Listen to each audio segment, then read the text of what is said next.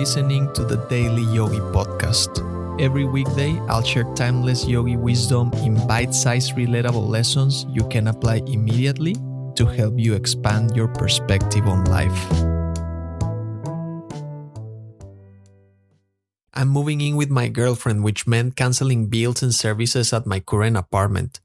When I called my Wi-Fi provider, I was connected to a representative named Corey. Upon introducing himself, he asked, "With whom do I have the pleasure of speaking?"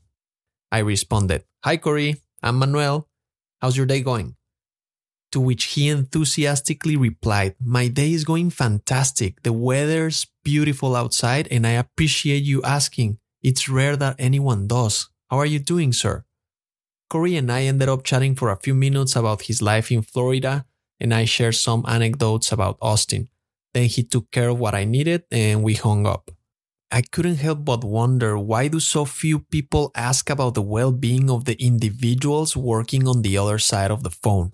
I mean, it's just a simple basic courtesy. How hard can it be? You can make someone happier just by asking about them, just by showing kindness. I always do what I did today, even when I'm calling to complain about being overcharged or to fix an issue that's causing me trouble.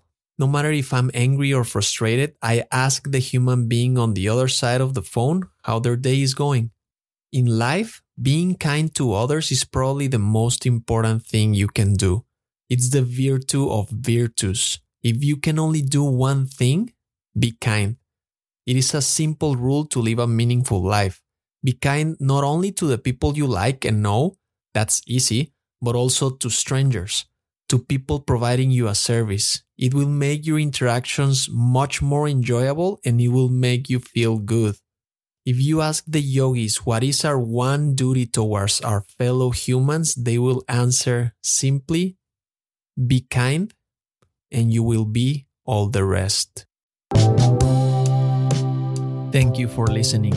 If you found value in today's episode, rate the show or share with a friend. And remember, take this reflection into the silence, and I'll see you next time.